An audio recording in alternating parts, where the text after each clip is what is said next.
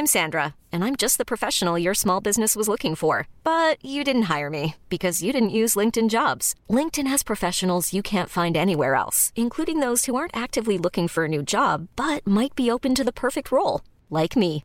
In a given month, over 70% of LinkedIn users don't visit other leading job sites. So if you're not looking on LinkedIn, you'll miss out on great candidates like Sandra. Start hiring professionals like a professional. Post your free job on linkedin.com/achieve today. Ever catch yourself eating the same flavorless dinner 3 days in a row?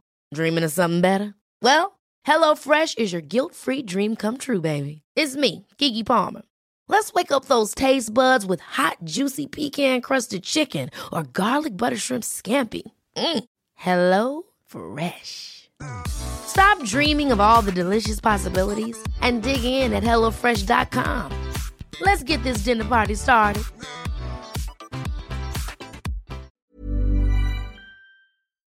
Sans Pants Radio, Australia's happiest podcast network.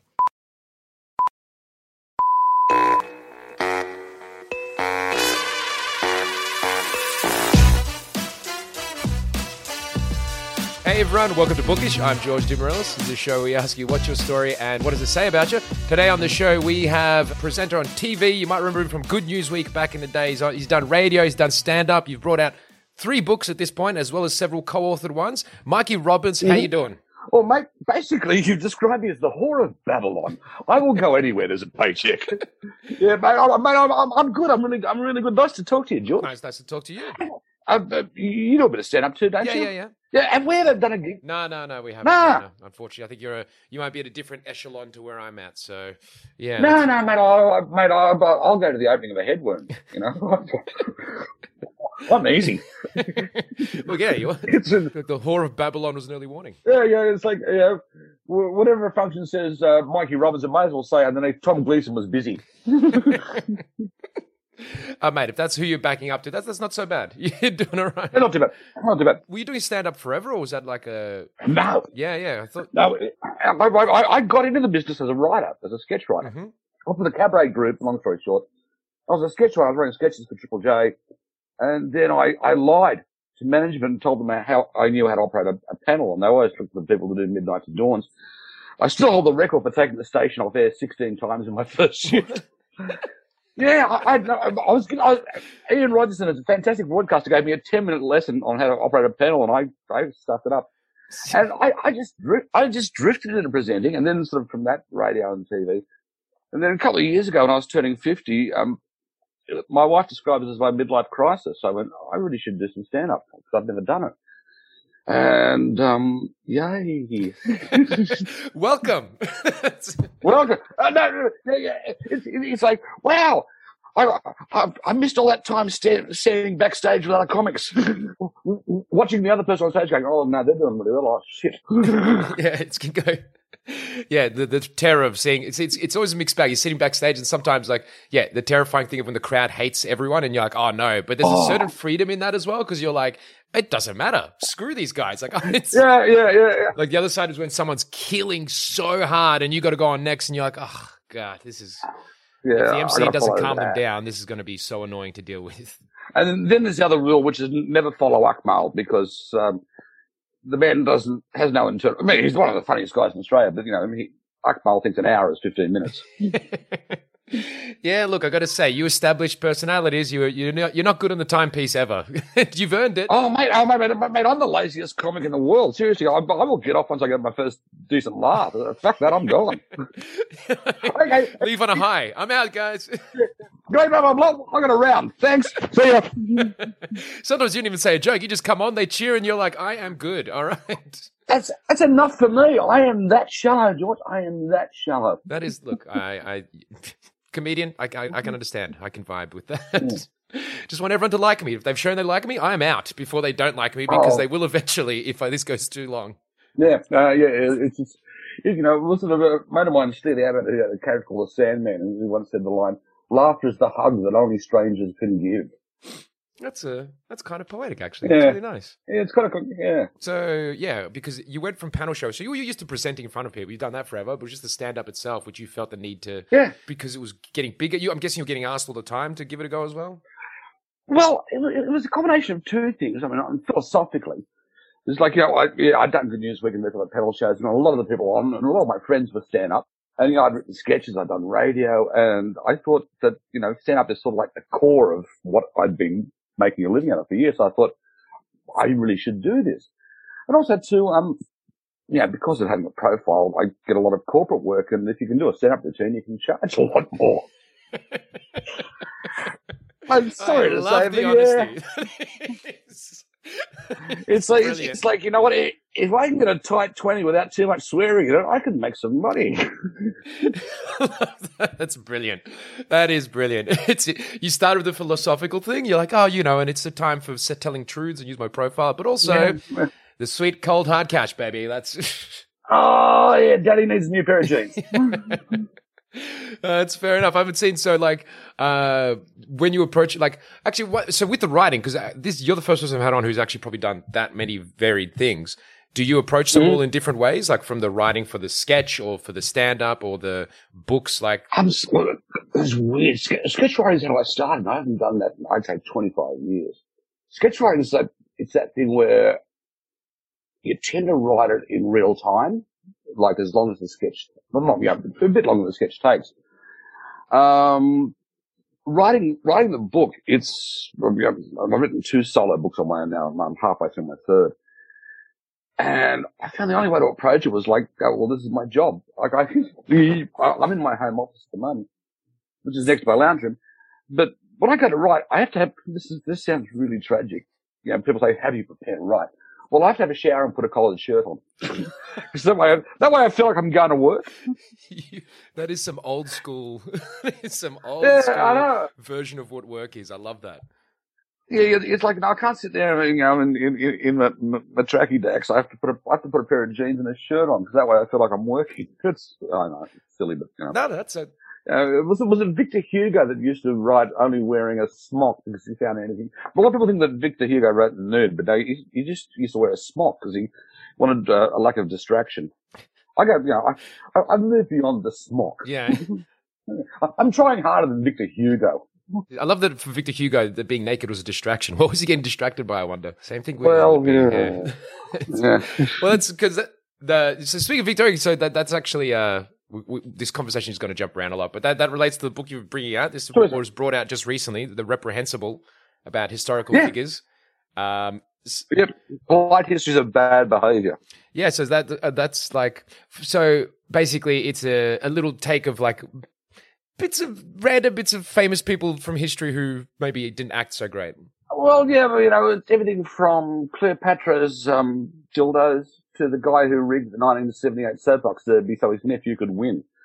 It's just scoundrels through history. The fact that C.S. Lewis, who wrote the Narnia books, which we all read as a kid, also got thrown out of a party at Oxford for offering other students 5 shillings if he could take them into the spare room and spank them. Yeah, talking about your 50 Shades of Narnia. It's like he was like a hardcore Christian, wasn't he? Yeah, well, actually, that's the thing that's interesting. Because the Narnia books are all Christian allegorical tales. There's a cult in America. Oh, no, there's a phrase you hardly use these days. There's a cult in America that worships him. There's actually a stained glass window of him. No, there's not. But Are you serious? There is. Dude, go online and check it out. And but this is the same guy who used to write letters to a mate of his who was a poet, describing how he'd like to take the guy's sister over his knee and spank her with a hairbrush. You're probably not the first religious figure who said that, to be honest. No. Actually, I also write a bit about popes too, including one pope who I love. The trial of Formosus. Formosus was a pope, and the bloke who followed him hated the previous pope so much that he dug him up and put his corpse on trial for blasphemy. You got to love that. That's you would have had a rousing defense, I'm sure. Yeah. Well, actually, no. They actually had a defense cardinal who actually used to kneel behind him and whisper answers. Now, the Pope would go, "Why did you do these things?" And then his defense cardinal would go, "Because I am evil." And so then after the trial, they actually they executed the dead body. Oh my God, that's fantastic. It's like, the popes are good for a couple of stories. Like the Borgias, they had a thing called the Feast of the Chestnuts, which was basically, whenever you put cardinals and prostitutes in the same room, it's going to end up pretty wild. Yeah, there's going to be more sins by the end, not less. Actually, that was one of the funniest things about promoting the last book. Was I do like a lot of ABC radio, and I can't really. If I tell that story, you'll be off air. And there was one journal was really nice, and she kept wanting me to tell the Mozart story, and I said I cannot tell the Mozart story. In fact, I'm not even. I'll just say that the chapter about Mozart is called Two Pianos, One Cup. Oh. Okay. I'll just leave it at that. Yeah.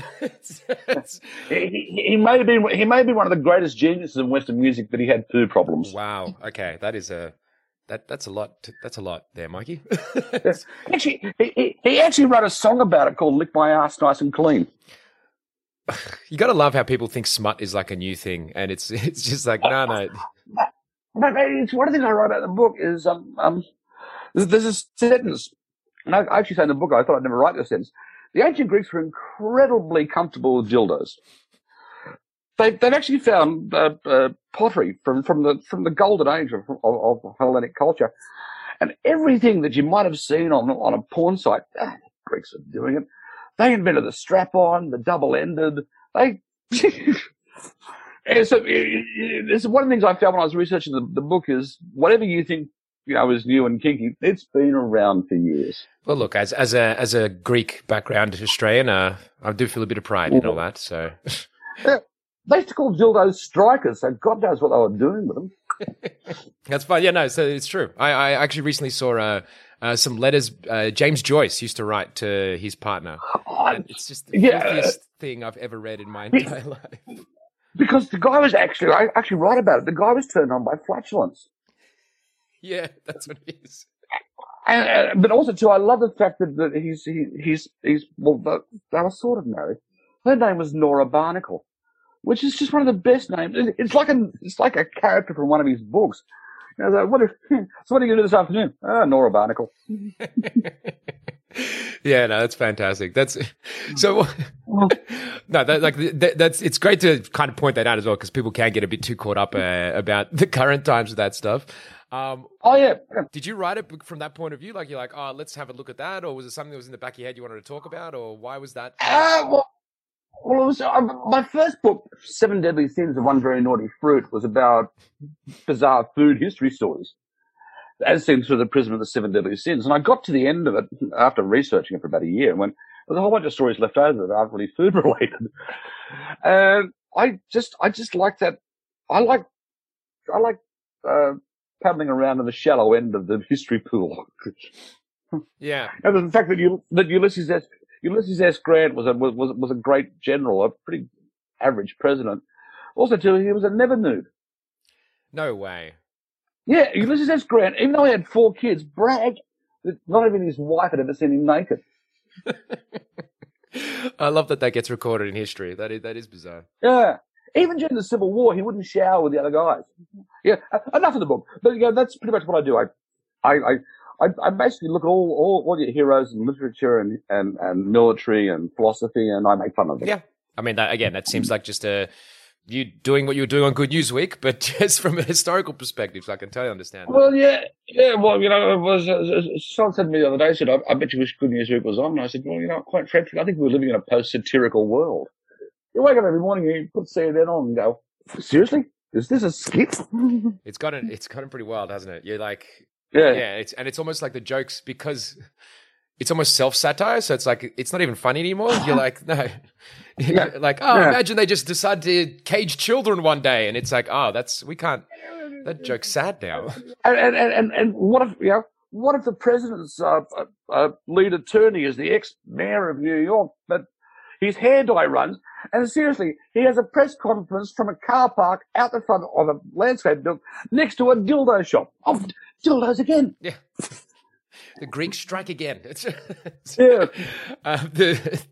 That would be, I have heard that from a few people. It's just become a bit too ridiculous now. And I feel like almost more, I don't know, more, it's sad. It's like, as in everyone's feeling the effects of it all more a bit now. So it's almost harder to joke about it in a way. I was doing an interview the other day and someone said, could you describe 2020 in one word? And I went, been fucking exhausting. It's 2 words, but I think it's appropriate. Yeah. Yeah, no, that's... well, look, I think... Luckily, it's all fixed now, right? We're all good. Oh, you know, All next year's going to be a hoot. It's all- Next year, 2021's going to be a fucking Yeah, hoot. we've fixed everything. We've turned back the clock to about like 3 years before 2016. So I'm pretty sure we're coasting now. Everyone can relax. So what do you do with your stand-up then? Do you actually talk about modern stuff, or is it? It's weird. I mostly just sort of tell personal stories, but I haven't been on a stage. I did a gig in Barrel in March, and then came home and I watched every booking for the next 12 months go away in 72 hours. And, you know, I know it sounds wanky, but, you know, I've traveled a lot for work. It's like being a traveling salesman. You know the drill, you travel. And I was looking for an old pair of thongs the other day, and I found my overnight bag covered in dust. So, but fortunately, I've been, you know, I had the Reprehensible to finish off, and then I had the new book. So I've been busy, but I apart from going in to record a few podcasts, I haven't worked outside of the house since March. All right. Yeah, that's going to feel a bit closed in. Because where are you based? You're in Newcastle, or is that? No, I'm in Sydney. No, I'm from Newcastle, but I'm in Sydney. All right. Yeah. Well, look, it's a year for self-reflection and review and seeing how things going. I feel like. Right. Seriously, the biggest decision you have to make of the day is like, oh, should I put track pants on or boxer shorts? Or in your case, a collared shirt and jeans. Yeah, if I'm writing, but I'm just lying on the couch. There's been a lot of lying on the couch. Right. Well, that again, appropriate year for it. Yeah. And I think it's good. I don't know. I actually I don't know if you're planning to get back out there, but it is interesting going back into comedy now because in Melbourne we had like obviously the 6-month stint, and everyone. Yeah. It is this like it's the common thread, so everyone's united, and like it just feels like there's a tense up energy in the rooms, which is even from the crowd's point of view, like everyone is just free. It's got this wild thing to it, which is really cool actually to be seeing and be a part of. Like, yeah, I actually said to my agent, I said next year I might just go out and do a bit of stuff just for the fun of it, just because there's a whole bunch of stuff that I did, which I'm gonna need some new gear. I have to sit down and write some new shit. Okay, that's January taken care of. That's all right. That's what do you put on for the writing the comedy? A clown costume or something? That's sad. But, actually, here's something embarrassing about me that I don't often talk about. I actually paid my way through uni in kids' parties as a clown. Nothing wrong with that. Yeah, you can read about it in my upcoming memoir, Mummy the Clown Said Fuck. Surely you've learned that. Although the kids would love that. It's just the parents who would get upset. Oh, look, basically, I think I used to get $40 to do an hour's kids' party. And you do a little show, but quite frankly, a clown is just another human being that children can kick in the anus. So you turn up, you get kicked, you do a little routine, you eat some chocolate crackles, and then you had beer money for the rest of the week. So were you doing that before you were doing any sort of like, was that like your introduction to entertaining almost? No, when I was at uni, I did legitimate theatre. And then me and a couple other guys decided, with some girls, just to do weird stuff in the bar. Just skits and bits of stand-up. But we had one good thing. One of the guys could play bagpipes. And that will shut a room up like nobody's business. If you enter behind someone playing bagpipes, I would, right now, if I could have anything written into my writer as a performer, enter with bagpipes. That is some interesting insights right there. That's true. Yeah, it's just going to make you can't talk over it. It is just overwhelming. You see, suddenly you're in a crowd of bars like fuck bagpipes. There you go. What do you know? That's I feel like that is information that I might be able to use someday. So thank you for that. Yeah, no worries. It's actually, especially like a rowdy pub where it's like everyone's crashing. Those kind of nights that could be hugely useful. Nice. Thanks, Mikey. See, I was saying, what's the definition of a gentleman? A man who knows how to play the bagpipes but doesn't. I like that. That's a good one. Should we talk books? Yes, we can. We can talk books. Yes, we can. So, your choice of book you've gone with for today is Catch-22, because I'm a middle-aged white guy, and every middle-aged white guy, the first big book they probably read was Catch-22. I just turned 59. That'll make you feel old. Oh, it makes me feel old. And in fact, before I chatted to you, I thought I'd better do a little bit of research, because by the time I read Catch-22 when I was a teenager, it was already a classic. So I assumed it must have been written actually, the book is only 1 month older than I am. It came out in November 1961. I was born in December. I'm not saying the two events are related, but there you go. So, but it's one of those books that just quickly became such a classic, and as a teenager, and it formed a lot of my sort of opinions on life and stuff. Right. So as a teenager, it formed your opinions. How so? Yeah, well, it is that sort of anti-authoritarian, sort of fuck you attitude about it, which I really like. Mm. And it was like something you came to. Do you think it just reflected how you were feeling at the time, anyway? Yeah, but it's like when you're 14, 15, you're starting to sort of get a world view of politics, and and I was.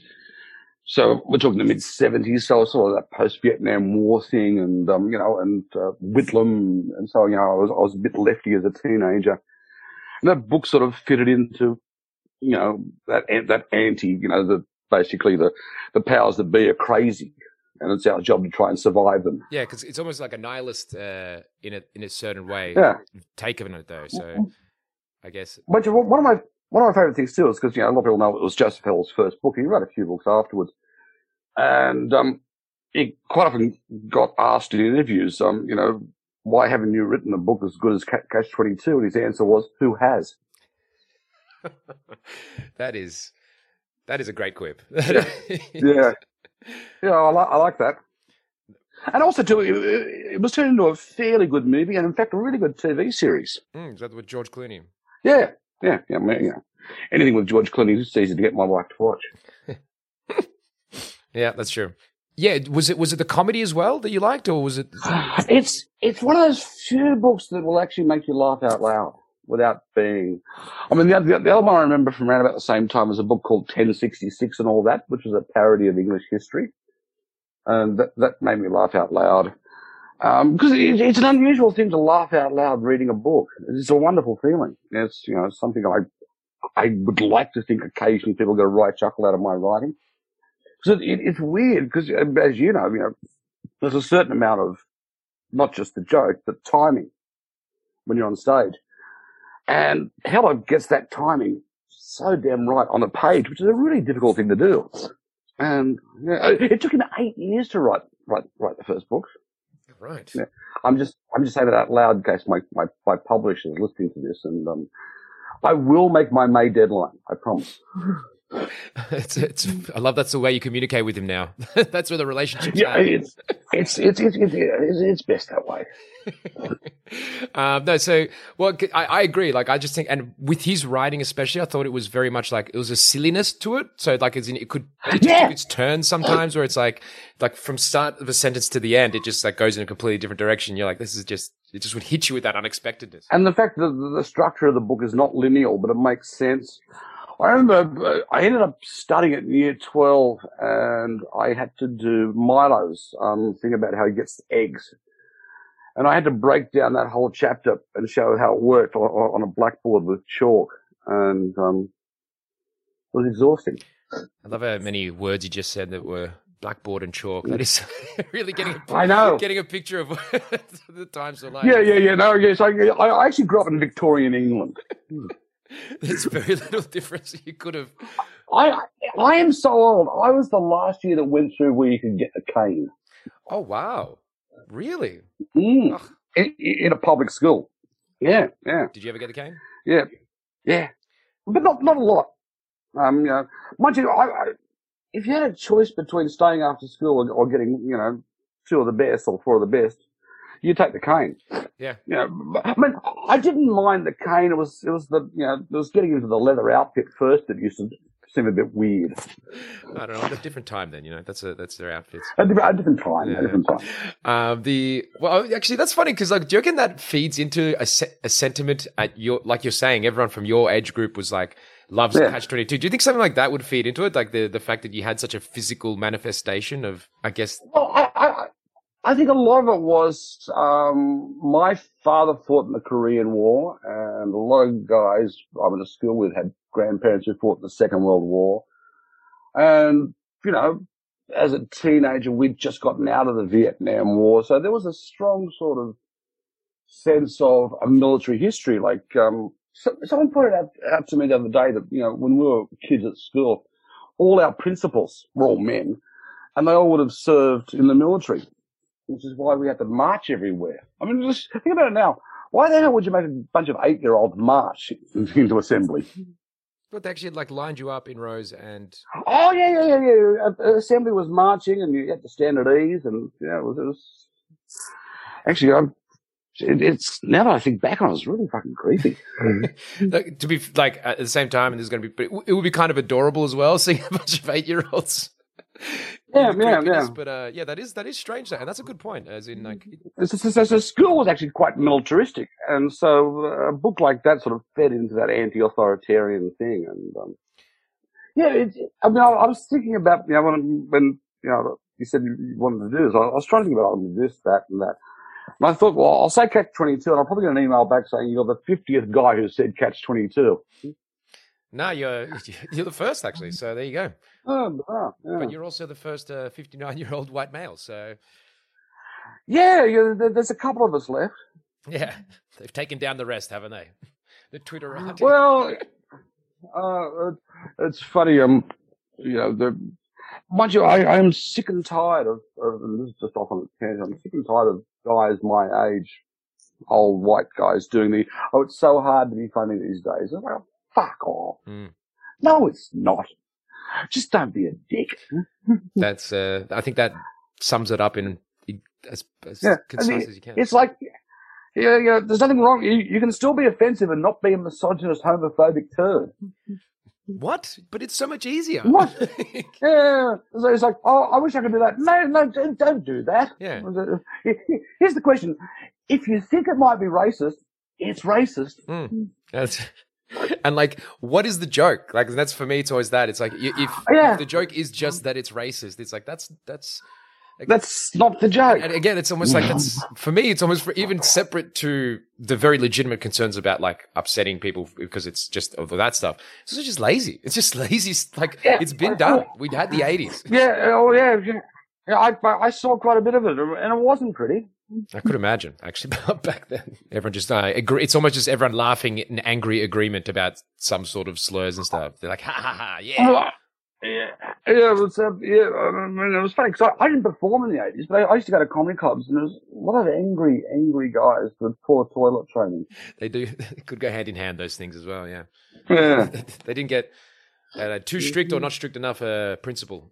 Yeah, exactly. But like, so I'm actually interested in this. You've actually made me think about this a bit more, though, in terms of what you were saying about like the militaristic principle and stuff. Because you were 61, so you were going to school then. So it's interesting because I just recently read this book called "Ill Fares the Land" by Tony Judd. Oh, yeah. Yeah, it's a historical looking at like how perceptions changed, especially after World War II, and how that impacted things, and how people like respected the state a lot more just after World War II, but then because the older generation respected it so much, the new kids that came up were almost anti anything to do with community or the state because they saw it as such a controlling thing because they hadn't experienced 2 world wars and a depression to realize actually we do need to keep them involved a little bit. But it seems like you almost came in after that a little bit. Because when you're saying the anti-authoritarian thing, because I feel like the state is needed. You're not like one of these people, it's like small governments, like da-da-da, but you're kind of at the same time as don't tell me what to do. I don't know, that contrast there.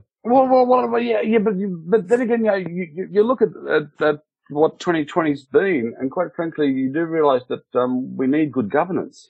I mean, you're saying you're coming from Melbourne, and the way, apart from a few nut jobs, Melbourne just went, you know what? The experts are telling me this. I'm going to do this, and we'll get through it. It's like, yeah, there is something to be said for the collective mindset. Yeah, at least like, and you don't have to do it brutally, but you do it where you're honest and presenting everything, and then well, the thing about Catch-22, it's not like just tear down the system. It's like, well, the system's a bit shit. Yeah, it's flawed.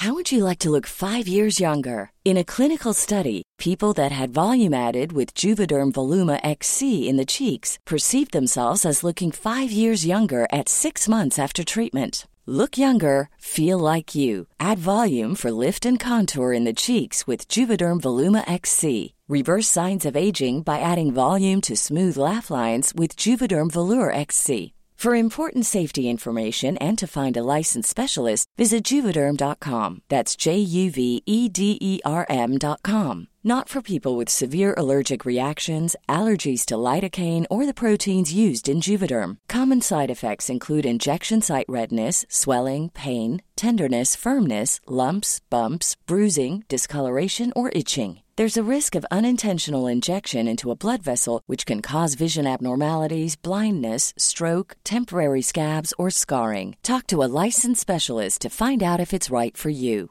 Imagine the softest sheets you've ever felt. Now imagine them getting even softer over time. That's what you'll feel with Boll & Branch's organic cotton sheets. In a recent customer survey, 96% replied that Boll & Branch sheets get softer with every wash. Start getting your best night's sleep in these sheets that get softer and softer for years to come. Try their sheets with a 30-night guarantee. Plus, get 15% off your first order at bollandbranch.com. Code BUTTERY. Exclusions apply. See site for details. I'm Sandra, and I'm just the professional your small business was looking for. But you didn't hire me because you didn't use LinkedIn Jobs. LinkedIn has professionals you can't find anywhere else, including those who aren't actively looking for a new job, but might be open to the perfect role, like me. In a given month, over 70% of LinkedIn users don't visit other leading job sites. So if you're not looking on LinkedIn, you'll miss out on great candidates like Sandra. Start hiring professionals like a professional. Post your free job on linkedin.com/achieve today. It's flawed. It's flawed. Yeah, and then it just shows. I mean, again, well, you mentioned it, the eggs buying scene in the book. Now, you got to be testing my memory because I read it. I've read it twice, but it was quite. And that's how I knew it was good, because the first time I read it, I was like, "This is good," and then I read it again like 10 years later, and I'm like, "This is still brilliant." It's one of those books. I read it as a teenager, then I did it in year 12, and I did it again later at uni. Because I was doing American literature, and Moby Dick is really thick. Yeah, it's solid. The most detailed whaling guide you didn't expect you'd read. Yeah, and it's like, so I, yeah. Well, the thing about Milo, it's interesting. Like you look at Milo, might have been that character, and that whole thing of getting rich off other people's misfortune. I mean, it's as relevant now as it was almost 60 years ago. Yeah.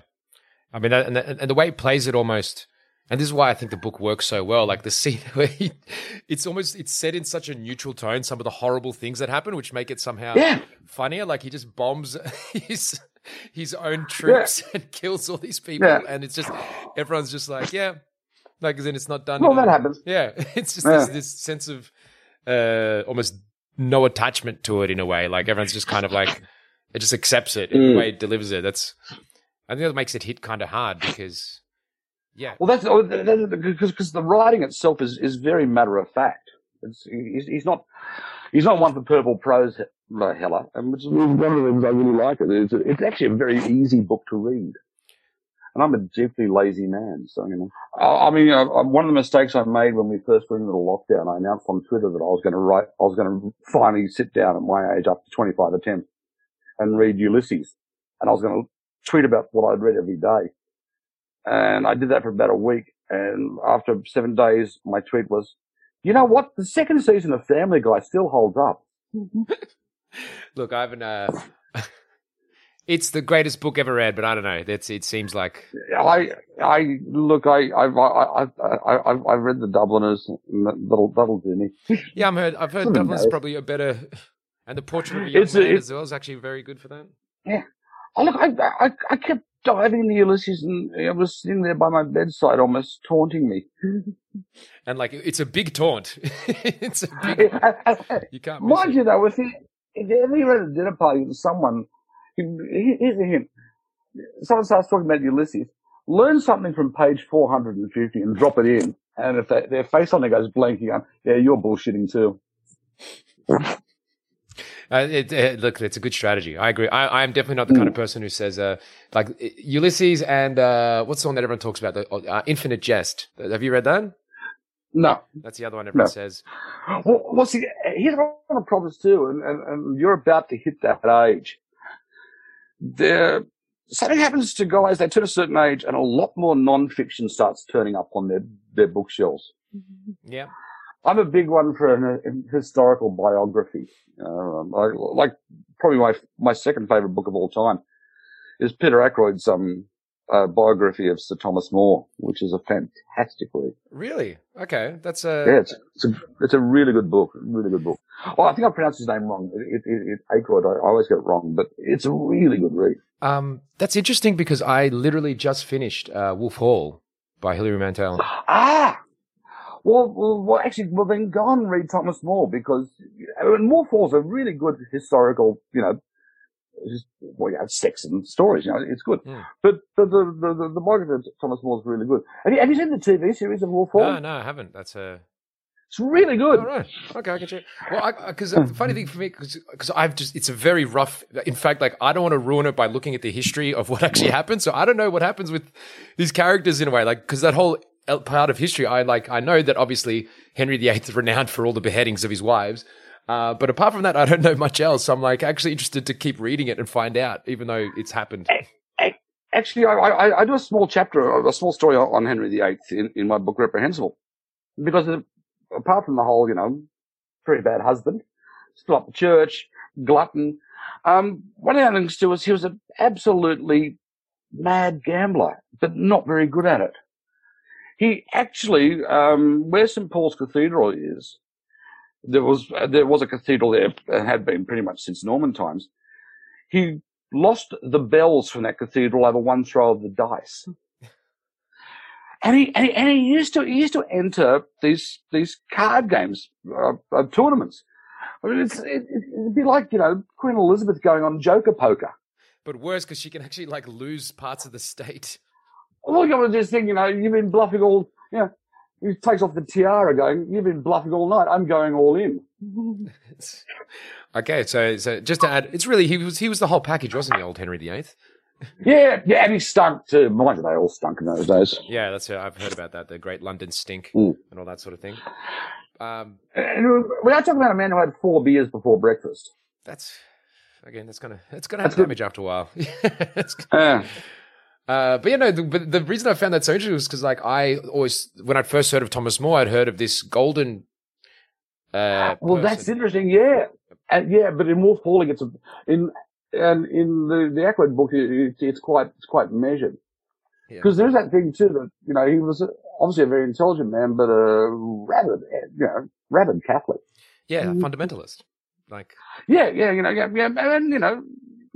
didn't really blush at burning people. Yeah, I think that's what makes it, because I actually had another guest on quite a while ago now, and he was talking about A Man for All Seasons, the play, which he loved, and because of its representation of Thomas More as like a man of such good morals that he refuses, like he's such a good man in a way, but then it's like, now you reframe that to be, this is religious fundamentalist. And he actually was a guy who wore a hair shirt. He did wear a hair shirt underneath his clothes just to make himself uncomfortable. And probably also too was a little bit too fond of self-flagellation. Yeah, like just a little bit there. Like that's true. Yeah. No. So, see, I knew you got all the, because actually I don't think what I saw when I was looking you up. You're also 2005 winner of Australia's Brainiest Comedian, right? Yeah, yay! That was fun actually. I think it ended up. Well, actually, I was lucky because there was a history section in the middle, and I almost did like a Steve Bradbury because who else was on? There was Bob Down and Red Simons, and they were so intent on taking each other out that I sort of slid through the middle and won. And then the next year I did Comedy Great Temptation, and I won that as well, which is cool. But the really good thing about that is you have no idea that you're playing for a home viewer, and because the show's pre-recorded. And I won 2 Volvos, a trip overseas, and buckets of cash.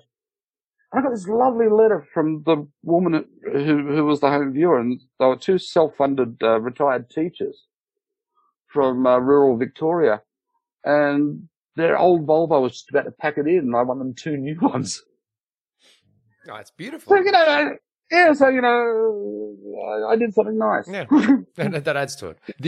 To go back to the book with the Catch-22 stuff, because I do find, and it's interesting because you say this, because you do seem to be, even though you're in comedy and you're hilarious, you do obviously take in all these more intense things in history, and you got quite a serious bent as well, obviously from. Well, that's all comedians are just people that absorb information, and then when you talk about doing Australia's brainiest comedians, you find this when you're backstage and you're talking to comics. They're all, a lot of them are history nerds. A lot of them read a lot of stuff, and and then you take that and you put a fart joke on top, and that pays the rent. Yeah, just had a couple of quips to keep it interesting as you go along, and that's actually what I was because anyone who gets up there, I mean, maybe I'm just getting nicer in my old age, but anyone who gets up there and has a crack has my respect. No, I definitely agree. Anyone who can give that a go. Yeah, because it is. Look, you're going to get torn apart by the audience enough. I think you need to sit there and do it for them. Yeah. Well, it's one of those things that when I've done more interviews than I've had green chicken curries, and they say, is it bitchy? And they go, no, comics are actually pretty nice people, pretty supportive. Reasonably. Because you're right. It's a weird enough gig as it is. You might as well just try and get along with everyone. I mean, but we've all got someone we hate. I was going to say this. I'm not going to say any names. I'm not going to say any names. Ah, come on, why not? No. But we've all got a list. A list now. This is growing exponentially. It's a short list. Come on. I was about to say, with your bitchy comment, there's probably a lot of comedian WhatsApp groups that might have, prove like the opposite of that. I social media scares me. I tweet occasionally. That's as far as you'll go. Yeah. Oh no, I don't do, I don't do anything else. Quite frankly, someone said, "Do you do the Facebook?" I mean, look, if I knew you at school and I wanted to see you, I'd call you. Yeah, and it's weird for you because you guys would have had you'd be reconnecting almost like, we're good. I've changed enough. I think I'm okay. Yeah. It's like I had a school reunion last year, and I was like, no. There's no mouse. It was like, do I really spend 3 hours in a car? No. It's not worth it. Just see a bunch of people you haven't talked to in 40 years, 30 years, whatever. Yeah. That's fair enough. And basically, it's all like, who's turned grey and who's gotten fat. And I was ahead of them. I turned grey early and I was fat at school. So, problem solved. Yeah, that's it. They can see you on plenty of things anyway. Okay, because the reason I'm kind of interested in that is because I'm wondering if you seem to be mostly comedy is what you've done throughout all the time. Have you ever touched on trying to do anything more serious? You've had some documentaries, it seems, but is it have you ever gone into more serious? Mate, at the moment I'm working on a podcast series with a guy called Paul Wilson, who's a proper academic historian, and what it boils, and it's something the last 2 books. I mean, I think they're funny, but they're mostly just storytelling. If a gag, it's something I came to when I was writing the first book, and particularly in the second one, is if there's a gag there, I'll go. But the most important thing is getting a story across and finding something interesting in the story. And so we've just done these podcasts, and I think we found some good stories. We found some really good, I'm trying to think off the top of my head. The assassination of the Archduke Franz Ferdinand was a fuck up from woe to go. One of my favorite stories is one of the assassination squad threw a bomb at the Archduke's car. It missed. He then took a suicide pill. It didn't work. So running away from the troops who were trying to capture him, he leapt off the bridge and threw himself into the river to drown. But Sarajevo was in drought at the time. He landed in mud and broke his ankles. It's a comedy of errors, but yes, I've been enjoying that. So it's not really going for the gag, but it is finding a weird ass story. Yeah. The book I'm working on at the moment is called Idiots, Follies and Misadventures. Dumb is our constant companion. the idea is that it's amazing as a species we didn't kill ourselves 3 million years ago, 100,000 years ago, 10,000. It's like the amount of like we like to think of history as this grand march of progress, but we're pretty fucking dumb. Yeah, it's much closer to a comedy of errors. It's amazing how we ever got to the top of the food chain. Look, just reproduce enough, I guess. that's the secret. But no, okay, so you've had that because with your comedy and all that stuff. So you're saying now you do more personal stories, but even then, obviously, doing the more gag stuff when you're on stage, and all your books and that is about, I guess, more joking stuff. Like even growing up, were you kind of like avoiding? I guess it was the classic thing where you're kind of like, my stuff's not that interesting, so I'm going to joke about this other stuff because that's more. I don't know. On my mother's side, she came from a large Irish Catholic family, and the way you got attention was all my sort of weird. Like half my aunts and uncles are really good storytellers, and the others not so much. But the way you got attention was if you could tell a story. And when I was about 10, I don't know, I must have had a bit. My grandfather moved me from the kids' table to the grown-up table. Right. Yeah, and I remember going, and I dropped a gag. I was talking about, for some reason there was a controversy about breastfeeding. I was about 10, maybe I was talking about milk and carton or breast for babies, and I went, well, one of them, the container's really cute, which is a boob joke. Yeah. From a 10-year-old. It's pretty good. And my grandfather laughed, and I'm thinking, oh, that's good. This is good. That's a nice feeling. This is good. I made the grown-ups laugh. Wow. Why don't I just sort of keep mooching around and maybe 20 years from now I'll get paid for this? Yeah.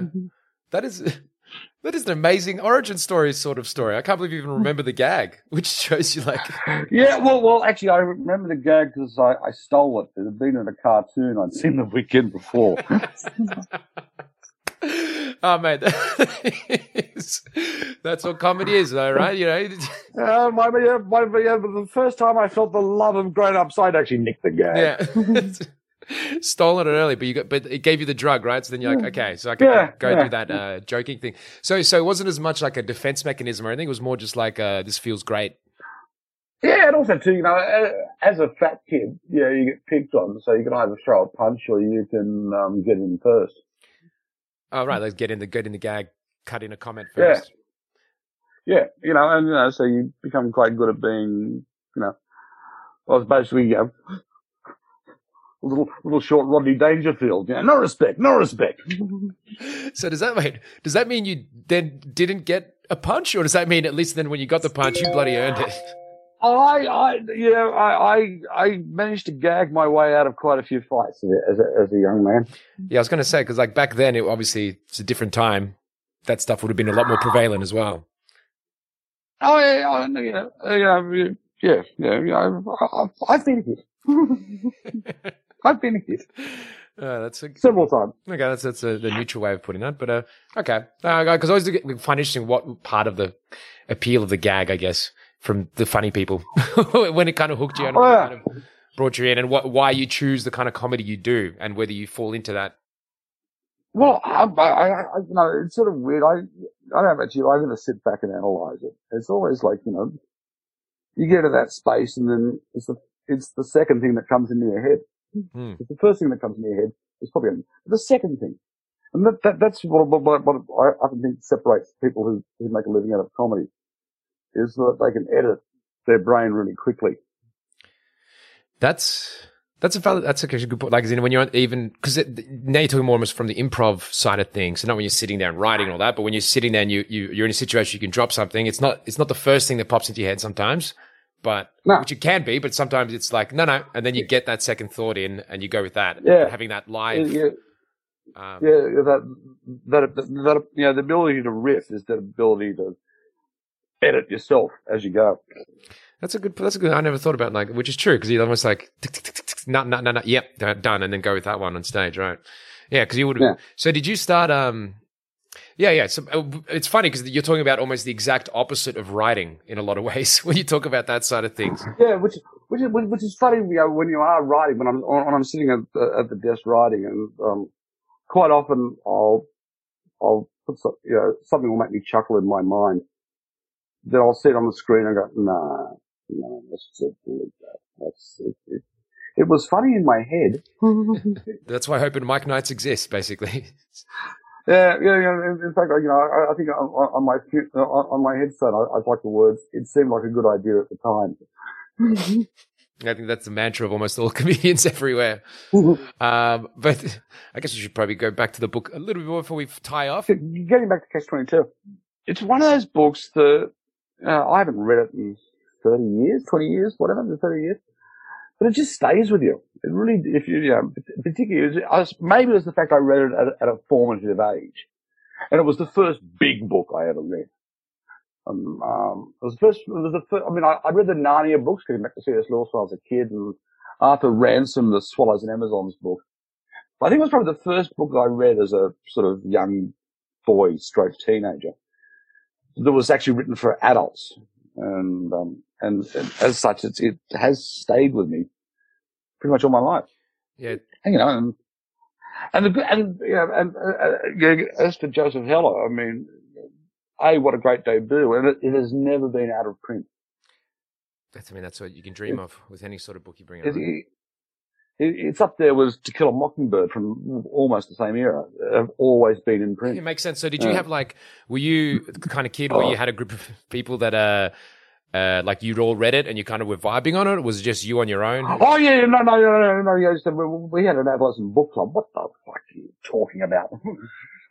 No. Okay, I'm just asking questions here. I know. I just see us all sitting around at the recess over our wagon wheels going, so what do you think of the development of Major Major's character? Oh, fuck off. I guess that's part of because it's funny, now that I'm thinking about it, it's true. Like as a reader, you might have one or two mates that kind of sort of touch on the same book sometimes, but mostly you're kind of on your own when you're doing that. That's why, but you said you did it in year 12. That's why I was thinking maybe there was a bit more. To it. Yeah, I did it in year 12, and then my favorite thing of year 12, I was not the most dedicated student, and I decided that, because I was doing advanced English, that I would probably have to read Voss, Patrick White's Voss, and I read it in 48 hours. And then I got in the exam, and the Voss question was so hard, I didn't do it. That's a good use of 48 hours, I tell you what. Mind you, just apropos of nothing, for some reason I was also doing advanced history, which meant you had to do some primary source stuff. And just out of the blue, I learned Disraeli's Crystal Palace speech on imperialism. I don't know why I decided to learn it by heart.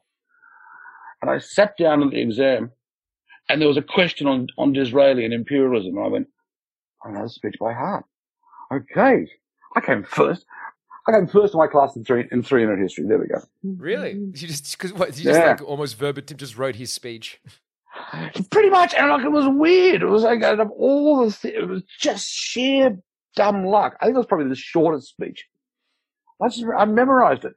And there was a question virtually on it. And I was like going, oh yeah. And I got the school prize. I was at uni by the time I announced it, for history. And so being the little socialist wanker I was, I got a book voucher and I bought a copy of Class Struggle, which is a communist version of Monopoly. A board game based on socialism. What? Yeah, I was that dickhead. Okay. Do you still have your social? Okay, that's firstly. How would a board game based on communism work? You know what? It's probably in a box somewhere next to the jazz albums I used to buy to impress girls. Yeah, okay. We're getting a real picture of your early days now. Sad. It's all starting to come together, actually, right now. Yeah. Okay, let's put it like this. Goatee and a beret. I was that guy. Oh, my God. I was that guy. See, I love that, like, one second you're laughing at the concept of a bunch of 15-year-olds sitting around sharing their views on Catch-22. The next second you're memorizing Benjamin Disraeli's speech from Crystal Palace. Yeah, I was an odd kid. Yeah, that's what I was going to say. This doesn't sound like a regular... No, I was a really weird kid. Well, that's again. I think that does go hand in hand with the whole comedy side of things. When you, Yeah. You know, there's a small amount of revenge at the heart of every comedian's persona. So do you reckon you came into your own a bit more like in uni or after uni? Like, was that? Actually, that's interesting. I think I was actually 30 before I was really enjoying life. Oh, really? Yeah. You know, one week I was washing dishes, and the next week I was doing the breakfast show on Triple J. Was that? And So, yeah. Are you saying that's about the time when you started feeling a bit more comfortable in yourself, or are you saying that came? Yeah. Well, you know, it was that thing of like, you know, you always wanted to do something, and then it's like, what? You're going to give me a radio studio and someone to work with, and I'm going to and my job is this? What's the downside? I've got to get up early in the morning. Apart from that, nah. Oh, right. Okay. So you did feel like that almost validation for who you were a little bit by getting something. Look, when I was a teenager, all I ever wanted to do was write skits for the radio and be on Triple J. And I woke up at 30 on my 30th birthday and found out I had the breakfast show on Triple J. Oh, wow. Okay. And that was, you know what? And 29 years later, that's still pretty fucking cool. Yeah, I could imagine. That'd be like a really nice, yeah. It was really cool. You know, I went from the fat guy who couldn't get a date to the Year 12 dance to being on the Clio most eligible bachelors list. Wow. That took a few years, but you managed to, so your 20s was a bit more confused before then. Yeah, I was a very late bloomer.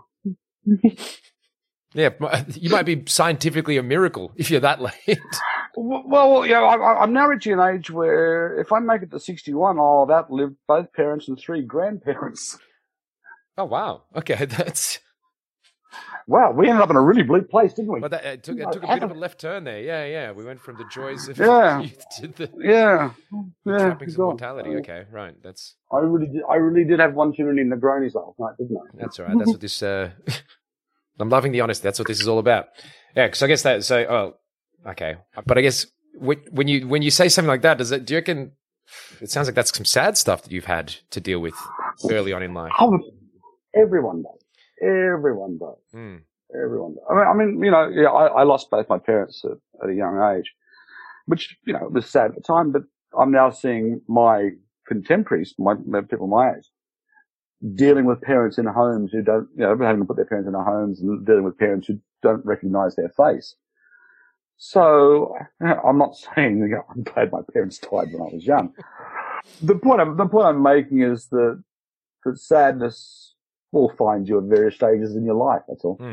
Yeah, no, that's yeah, and there is something to that. And so yeah, no one has the copyright on being sad.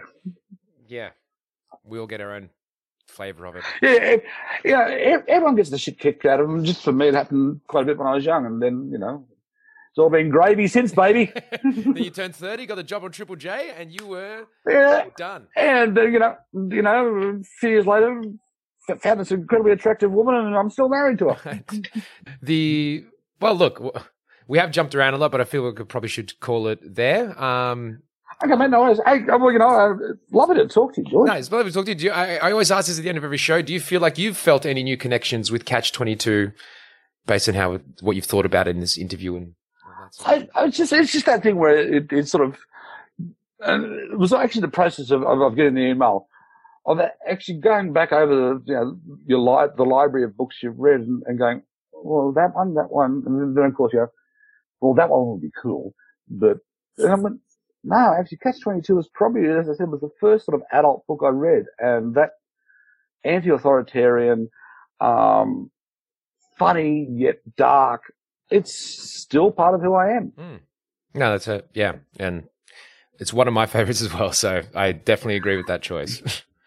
You know, help the bombardier. I'm the bombardier. I'm okay. Well, okay, we'll call it there. Thank you so much for being on the show, Mikey. It's been an absolute delight. Too easy, buddy. Take care.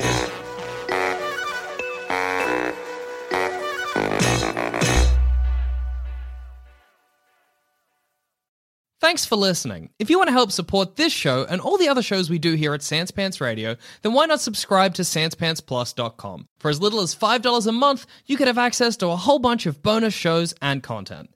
Once again, that's SansPantsPlus.com.